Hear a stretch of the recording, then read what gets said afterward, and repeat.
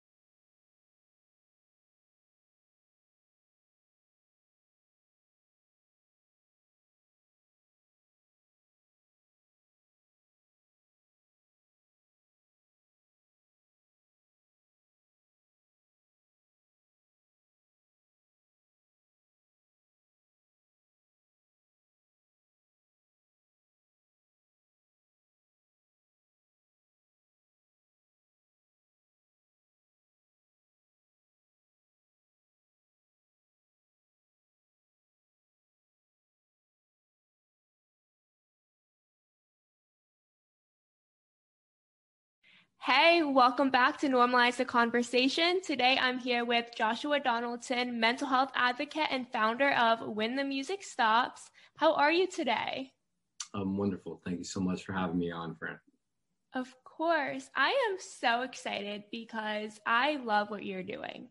I think that it's so important that we are focused on suicide prevention, that we focus on letting people know that they're not alone. So can you tell us more about When the Music Stops and what inspired you to start the nonprofit? Yeah, absolutely. Thank you for asking. So I was in the music and entertainment industry for a really long time, close to 20 years. And for me personally, I wasn't necessarily feeling grounded or taking care of myself. It was always about the next concert, the next event, the next show, the next country, the next city. I was always on tour. I was always traveling. Something was happening, everything was going on. And I wasn't really listening to my body, and I wasn't really taking care of my mind and my spirit.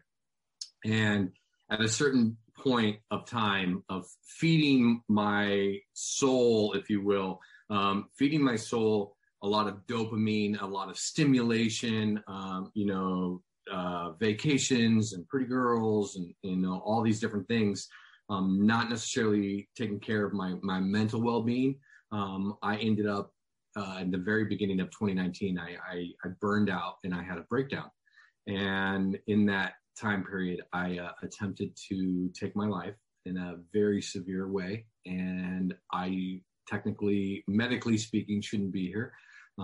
But I'm here and I survived. And in 2019, I got help and I got sober, and I spent time in a facility, taking a look in the mirror, looking at childhood traumas, looking at, what I was doing with my life, where I was, what the stability was, what was the input, what was I feeding, where was my spiritual growth, my spiritual connection, where was my nutrition, every little thing,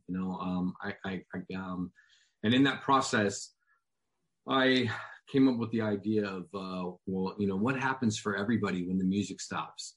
And for me, it was literal. I came from the music industry and it was now over. What does that look like? But the term "when the music stops," for me, I want it to be ambiguous. I want it to mean whatever it means to you. So there's my interpretation of what it meant to me. But if you just lost your job and now you don't know what's next, when the music stops. If you're going through a really bad breakup and you don't know what to do, and you're feeling alone, and you're going through anxiety and these pains of isolation or what have you, when the music stops. So it could be losing your job. It could be feeling burned out. It could be the party's over. Maybe you are trying to get sober. Maybe you're feeling overwhelmed. You just got out of college and you have all these loans to pay and you don't know what you're going to do when the music stops. You know what I mean? So for me, I want it to be whatever it means to you. So it doesn't need to be the music industry. It can be whatever you're going through. And when that ends, what are we left with? Where are we, and what support systems do we have? And what's our mental defense to help us from breakdowns and suicide attempts and dark thoughts?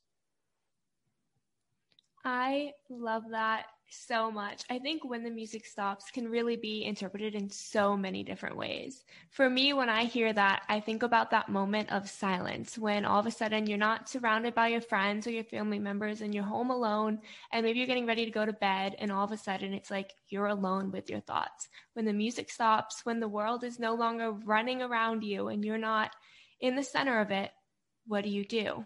And a lot of people struggle in that moment. What do we do? Because we weren't taught that. There was no time in school that was like, what do you do when you're feeling upset? What do you do when you're feeling stressed? What do you do when it feels like the world's ending around you? No one taught us that.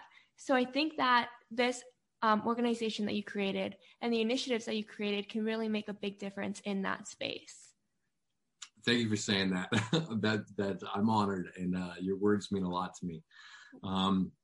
For me, when I was healing and going through my growth period, I did a 90-day program, and I stayed for a year. I was done. I had, lived in Las Vegas, lived in Spain, lived in New York, lived in Los Angeles, and that life was wonderful. It was a lot of fun, but it wasn't healthy and it wasn't sustainable. And so now a 90-day program wasn't enough. I had been, living a certain kind of lifestyle for a really long time. So I needed to take a deep, long look in the mirror.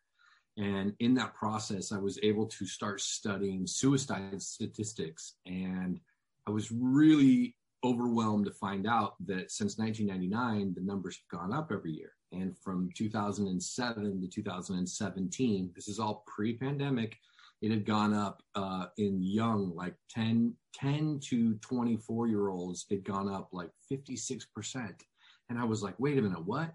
I'm a little bit older than a lot of the When the Music Stops followers. And so for me to be able to have this mental breakdown, and I don't want to say midlife, but, at a certain point after a long, illustrious career, it makes a little bit of more sense for me. So I started to look into it, and I was thinking like, well, wait a minute, there's younger, and I realized there was high schoolers and then middle schoolers and even younger. And it just broke my heart. And I started to look into the analysis of what the mental health and suicide prevention industry is.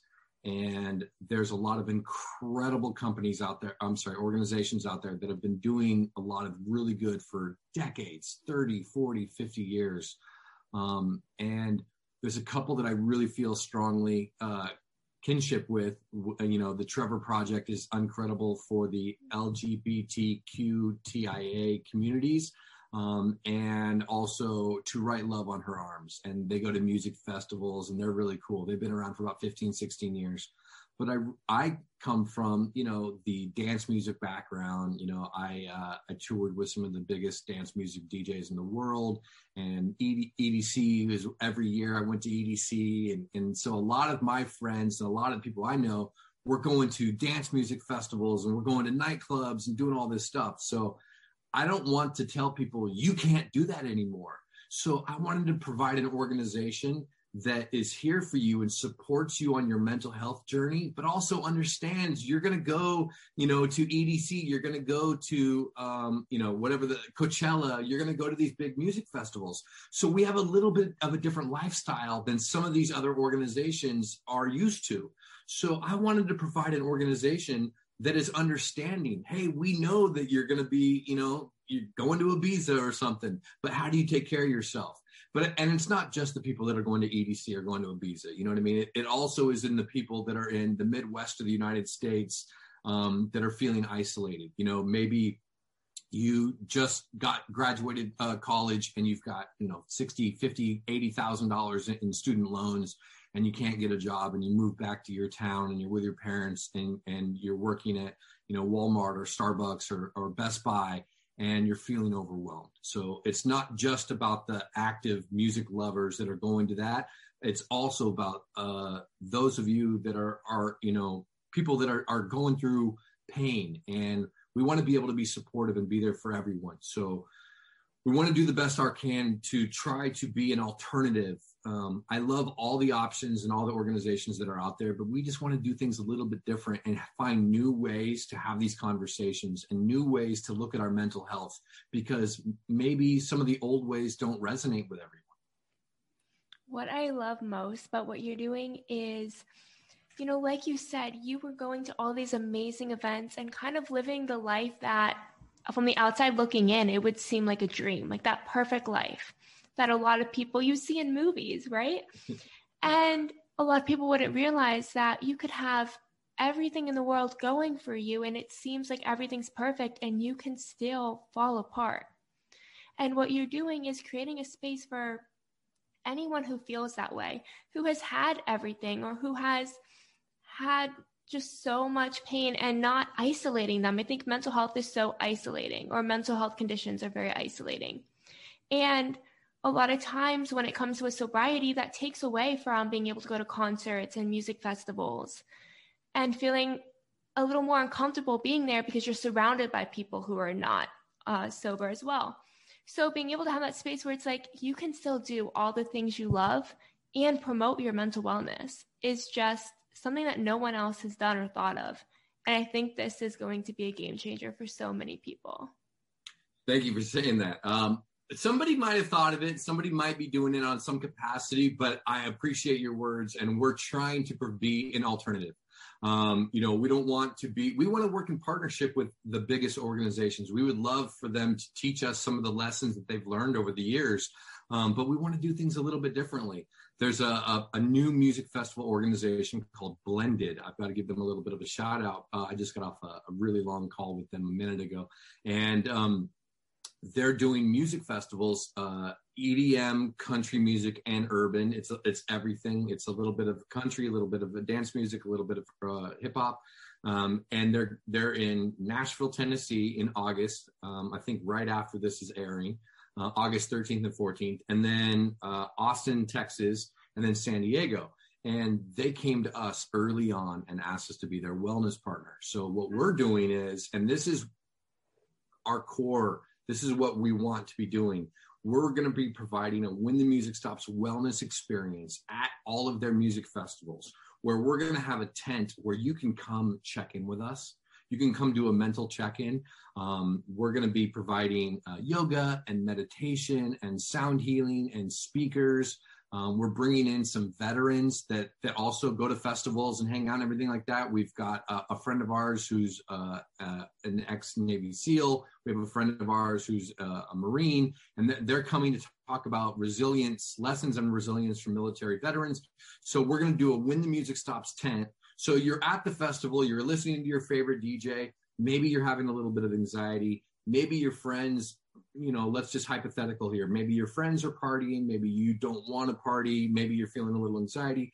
Maybe you're going through, you're with your partner or your significant other, and you're going through a little bit of a tiff, you know, obviously drugs and alcohol can create a lot of emotions. And, you know, you just don't want to leave the festival, but you're going through it. That's where you can come talk to us. You can come take a break, come for an hour, sit down, do a meditation. We want to do art therapy classes. We want to do healing through music, you know, so we're really excited to bring new ways of having it. We don't want mental health to be so dreary. It doesn't always have to be like you're on the couch with the therapist that's like smoking the pipe and got the notebook and like, tell me about your problems. It doesn't always have to be about that. You can come do a meditation with us. You can come tell us about your day, give us a hug, barring COVID, whatever it is. And it's all about connection and community. When the music stops, more than anything, we're building a community that supports each other, and we understand what we're going through.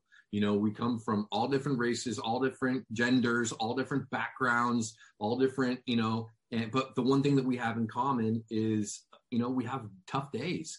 You don't have to be diagnosed with hypomania like I am, or bipolar disorder, to be able to have a day where you're struggling, and that can still be when the music stops. And we hope to be somebody who's supportive of that journey.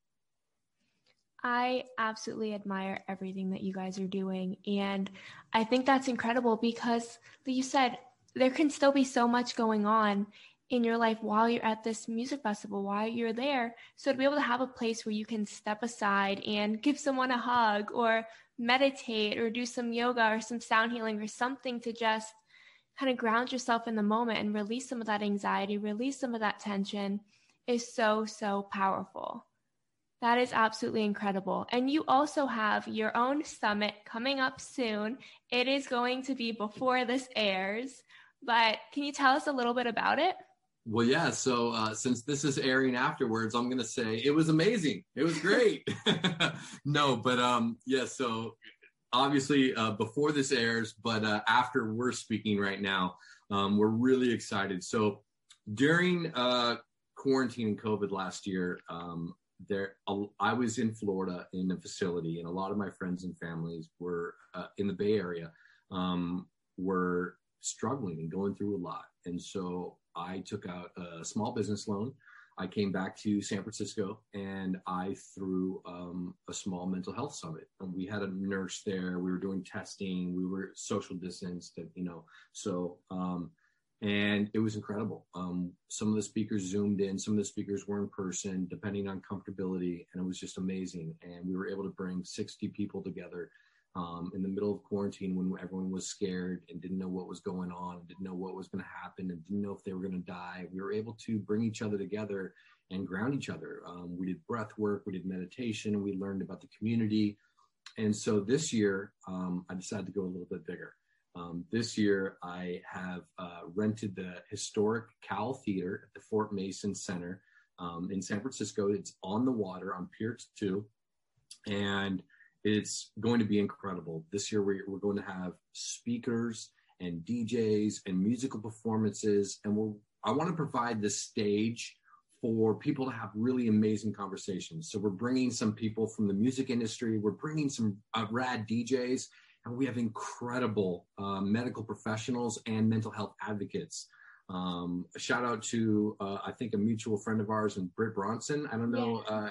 So Britt is coming to speak, and she is a huge inspiration, and she's an incredible mental health advocate.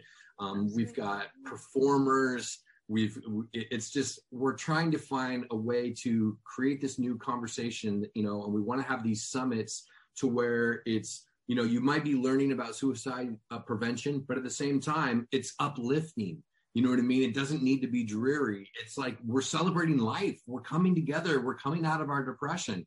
And, I still struggle too. I just had a really rough weekend this past weekend, but I'm here right now on the phone with you, holding space. And, and we want to be able to grow this community. We've got long-term plans. So this is our second anniversary. We're doing this beautiful big theater. And then next year, we hope to do, this year's one day and one night. Next year, we hope to do 2 days and 2 nights. And then in 24 months, in 2 years from now, which sounds like a lot, but it's not, it'll fly by. We're hoping to do a week-long summit of 4 days of conferences and talks, and like TED-style talks and speakers, mental health. Let's talk about what's the impact of social media on our mental health. Let's talk about how culture affects mental health. Let's talk about mental health in communities of color. Let's all these, and bring in the appropriate professionals. We have some incredible African-American doctors of psychology that are coming to educate us on what that looks like and how to have those conversations, or how to be understanding of our friends that possibly are in different communities than we were raised.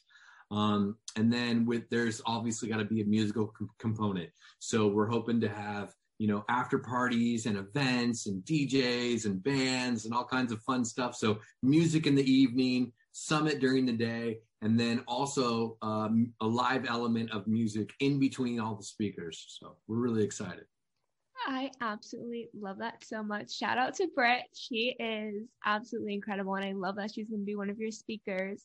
And I can't wait for next year because I'm totally going to be there next year. Yes, you are. But that is so true, that mental health, suicide prevention, mental health conditions, mental illness, none of it has to be so dreary. It doesn't have to be depressing and sad and scary and taboo. It doesn't have to be any of that. It can be a normal, fun conversation. It can be an event where you just learn and educate yourself, where you get to understand yourself in a different way. It can be a positive thing. And I think a lot of times we don't look at it that way. So people don't want to have these conversations. Yeah. Why should I have a conversation if it feels like it's going to be sad and depressing, or it might give people ideas? I think that's another thing a lot of people say. And being able to create this space where it's a normal conversation, it's a celebration, like you said, a celebration of life. Yeah. I think that's really going to change the way that people approach conversations. Well, we really hope so. I think that the more that we talk about it, the more that it gets normalized. We want it to just be normal. And people sometimes don't understand what that means. And there was a time not too long ago, a few decades ago, whatever, where you couldn't talk about suicide at the dinner table. If your Uncle John might have taken his life, grandma didn't want to hear his name ever again. We didn't talk about what happened. There was shame put on that. And so now by removing the shame, we can talk about it. One, to cope with maybe if we're grieving for a loss and trying to understand what happened, but also in understanding our own thoughts and feelings and know that they're okay to have them. I might have a suicidal ideation or have suicidalology and might have suicidal thoughts, but because I'm talking about them instead of hiding them and putting them in this little box, it makes it easier for me to be like, wow, I had some suicidal thoughts over the weekend. What can I do? And is there a community that understands? We don't have, it doesn't mean that you're acting on it. Just because you have suicidal thoughts doesn't mean that it's going to turn into a suicidal attempt. And hopefully by speaking about it more and creating this supportive and an incredible community, we can learn ways to support each other with those thoughts, and be understanding. I think that right now there's a lot of people out there that might have suicidal thoughts and are scared to come forward and talk about it. But if we can provide a safe space and start to have these conversations more in society, then more people will be able to be like, hey, I'm having these really dark thoughts and it's okay. You're not going to be labeled. You're not going to be, put into a box. You're not going to be, it's not a shameful thing. These are realities. And how do we deal with them? Okay, let's take a look at it.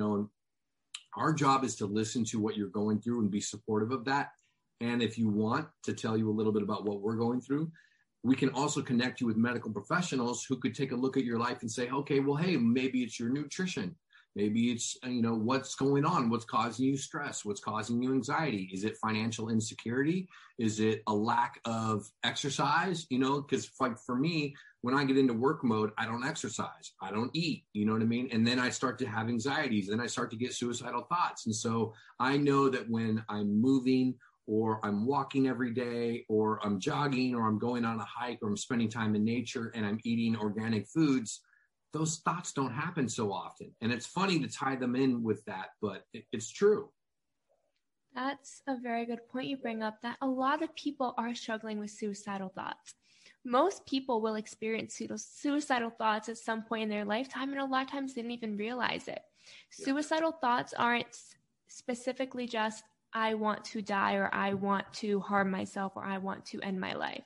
It can also be feeling not good enough, feeling like a burden, feeling like you're all alone and no one understands you, like you have nowhere to turn. It's a lot deeper than the standard, I want to end my life. And I think that's what a lot of people think suicidal thoughts are.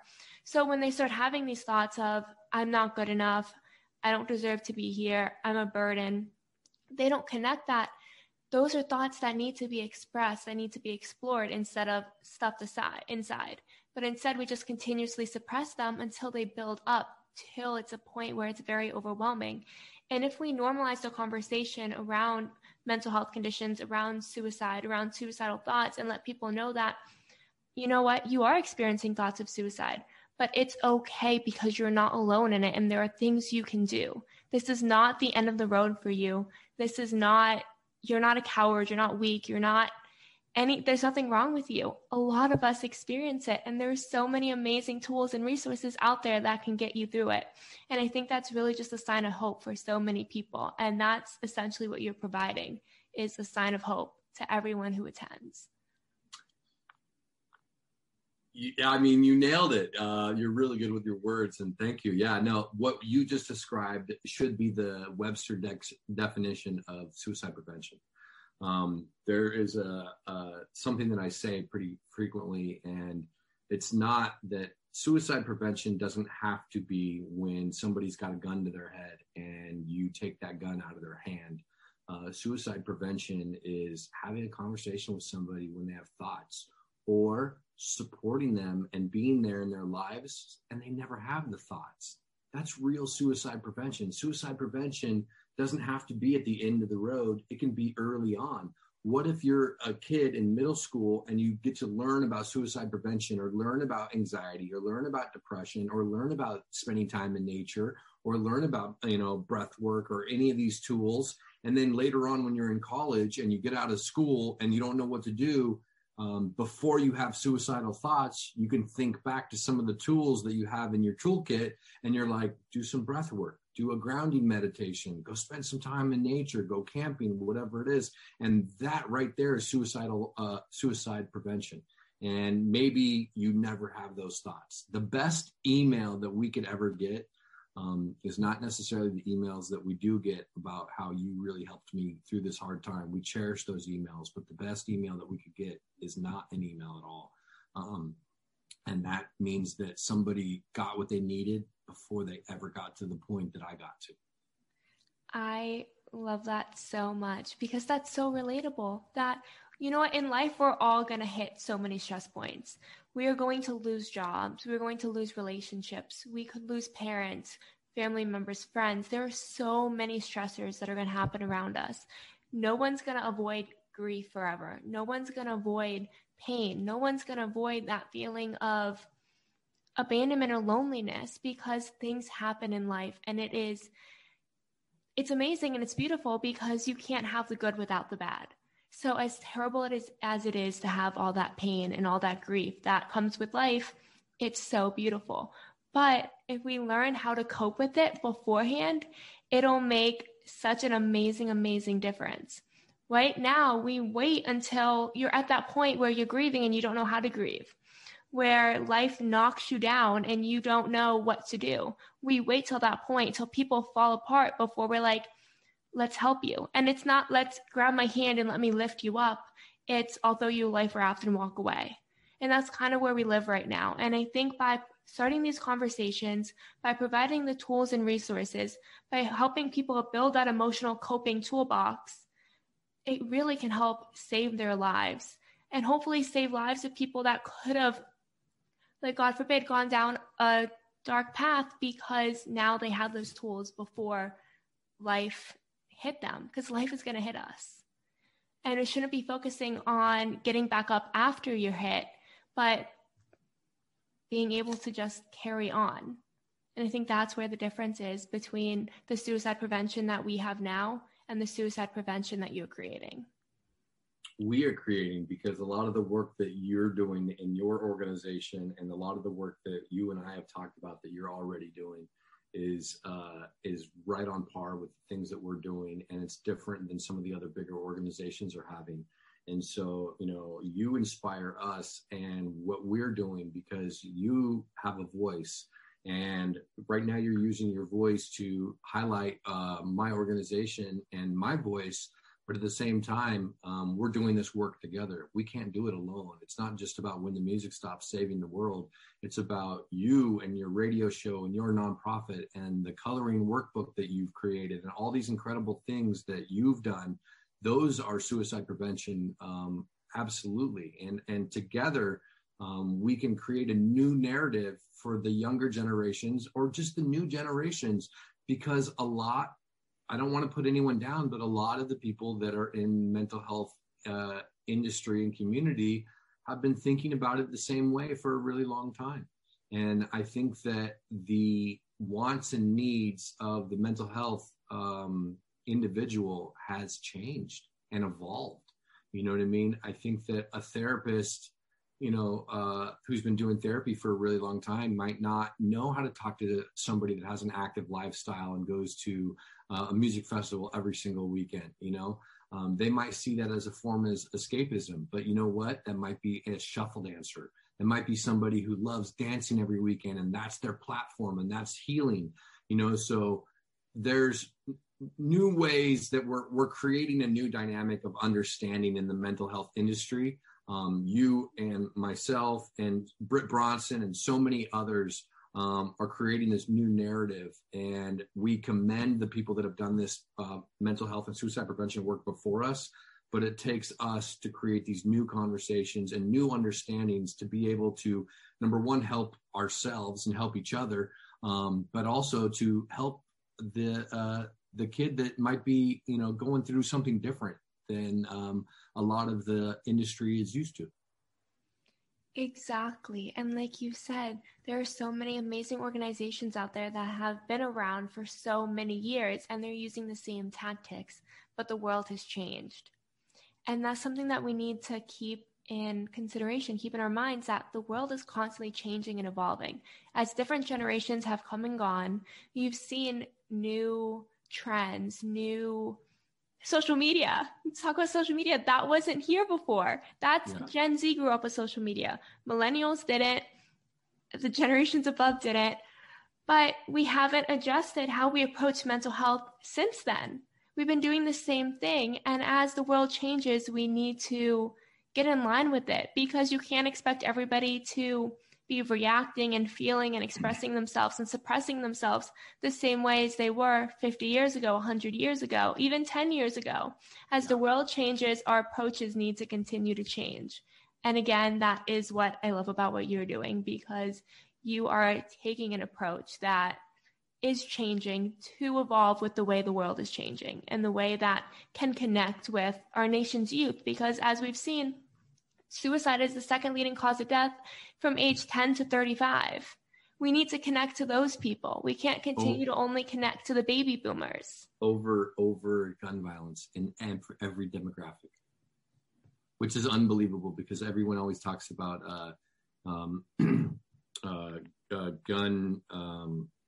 gun safety and gun control, but not as many people that are talking about gun control are talking about mental health. That's the primary conversation to be having, in my opinion. And just like you said, because in every age demographic, suicide is number 2. One of the things that you were just talking about is social media, and I touched on it earlier, but at our summit, we're going to have a panel. We're going to have this incredible panel that Britt Bronson is actually speaking on. So when this conversation will have aired, I will be saying that the panel was amazing.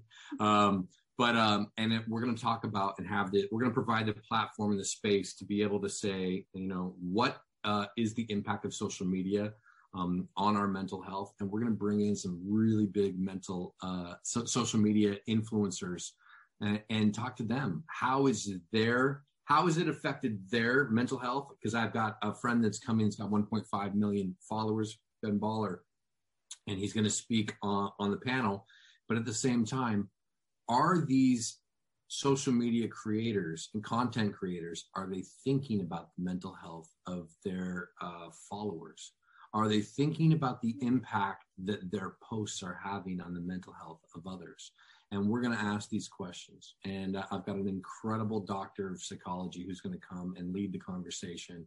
And I'm just so excited where we're going to bring mental health and social media influencers together to have these discussions and start to think about it.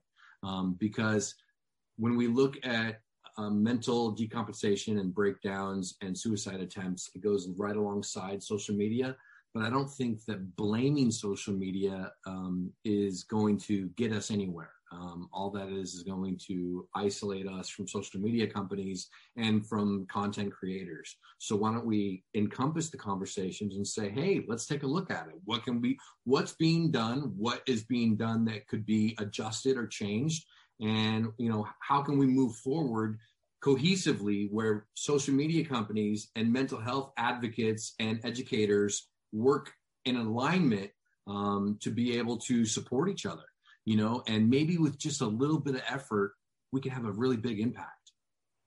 I love that approach so much because we tend to go straight to both social media's fault. It's social media's fault. Social media's done this. Social media's created a world without empathy because we're looking behind the screens. But what does that do for us? What does it do to blame social media? That's not going to change the fact that that's how you connect to the world around you. That is how you connect. So you can't be like, everyone get off social media. We live in a world where technology is amazing. And we have the ability to connect with people around the world at our fingertips. And you and I are using social media to build our communities and to support others. So we definitely can't blame social media for everything.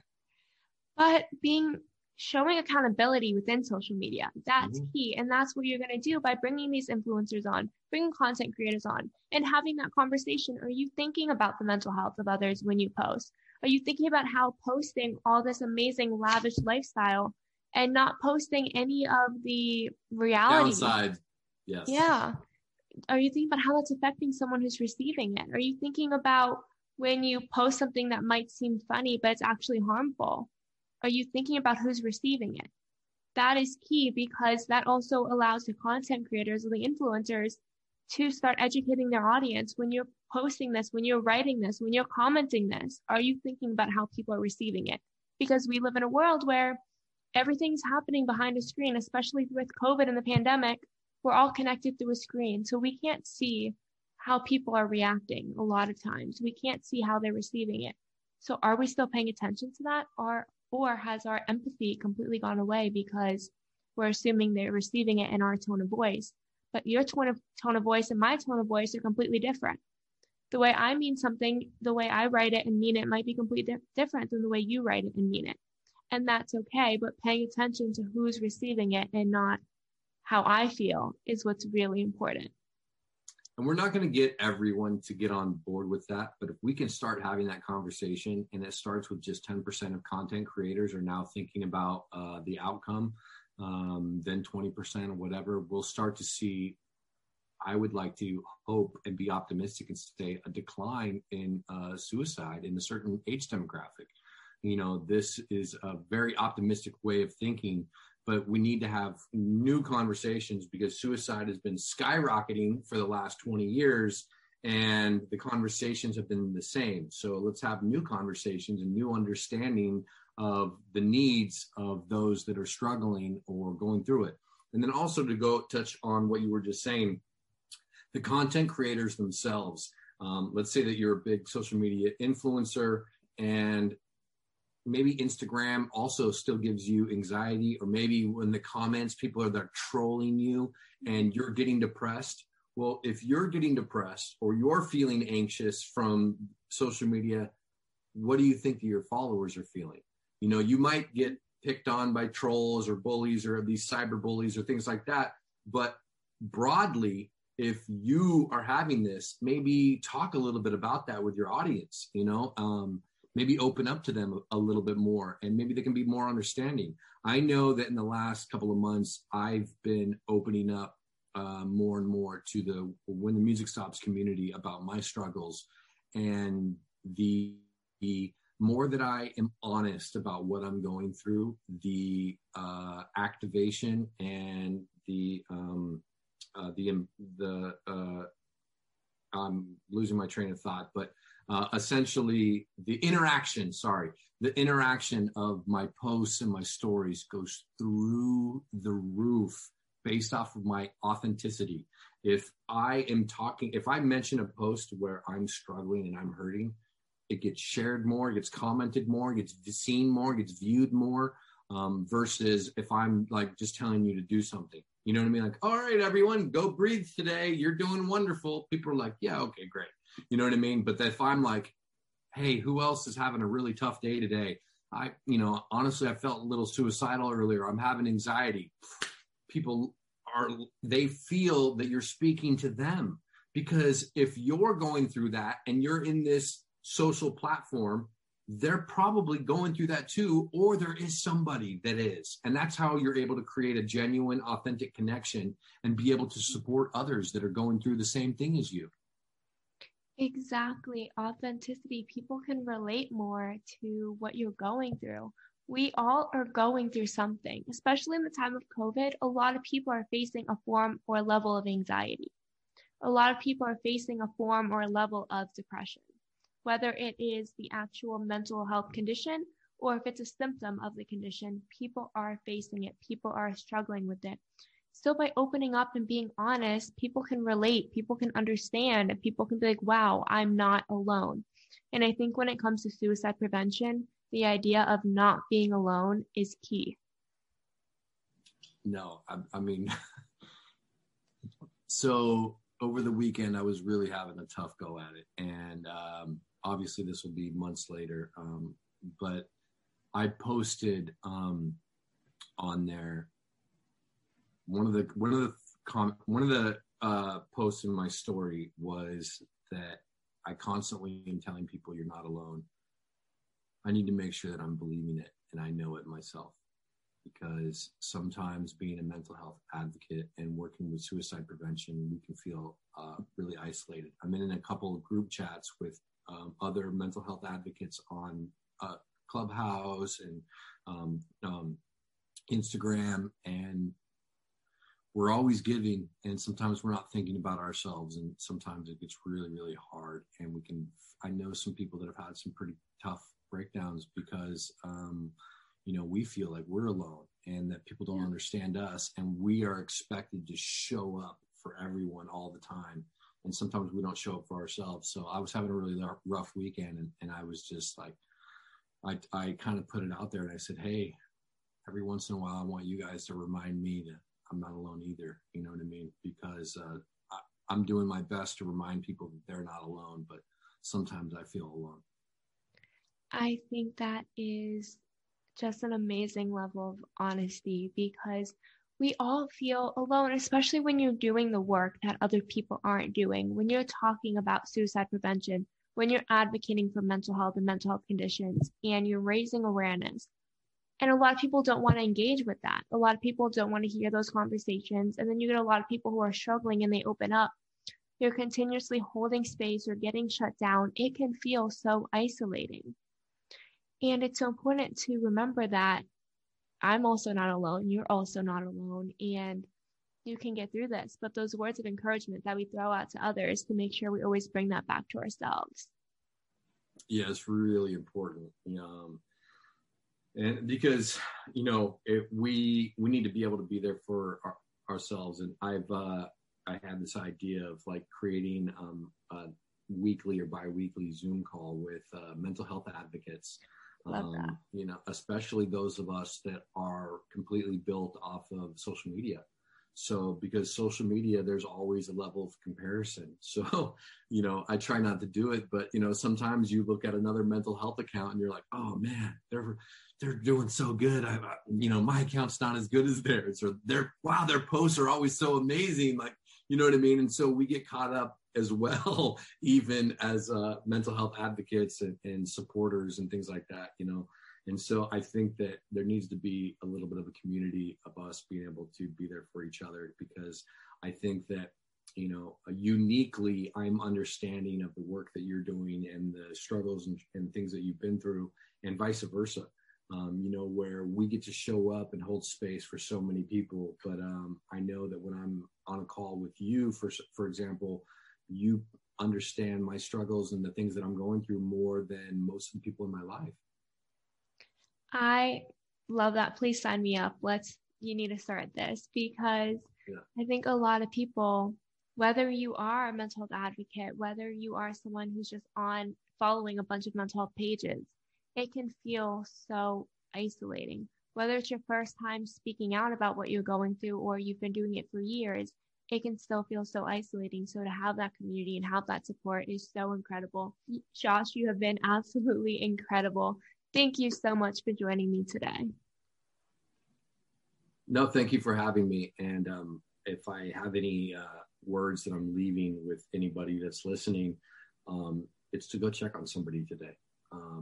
Go check on your friends or your family, and the person that is the last person that you think has a problem or they're doing wonderful and everything's great all the time. It's probably the first person you need to check on, and just ask somebody if they're doing okay. It could take a text message, a phone call, it could be on Instagram, it could be in person, whatever it is. And the world needs a lot more of us to just reach out and give support to each other and be kind.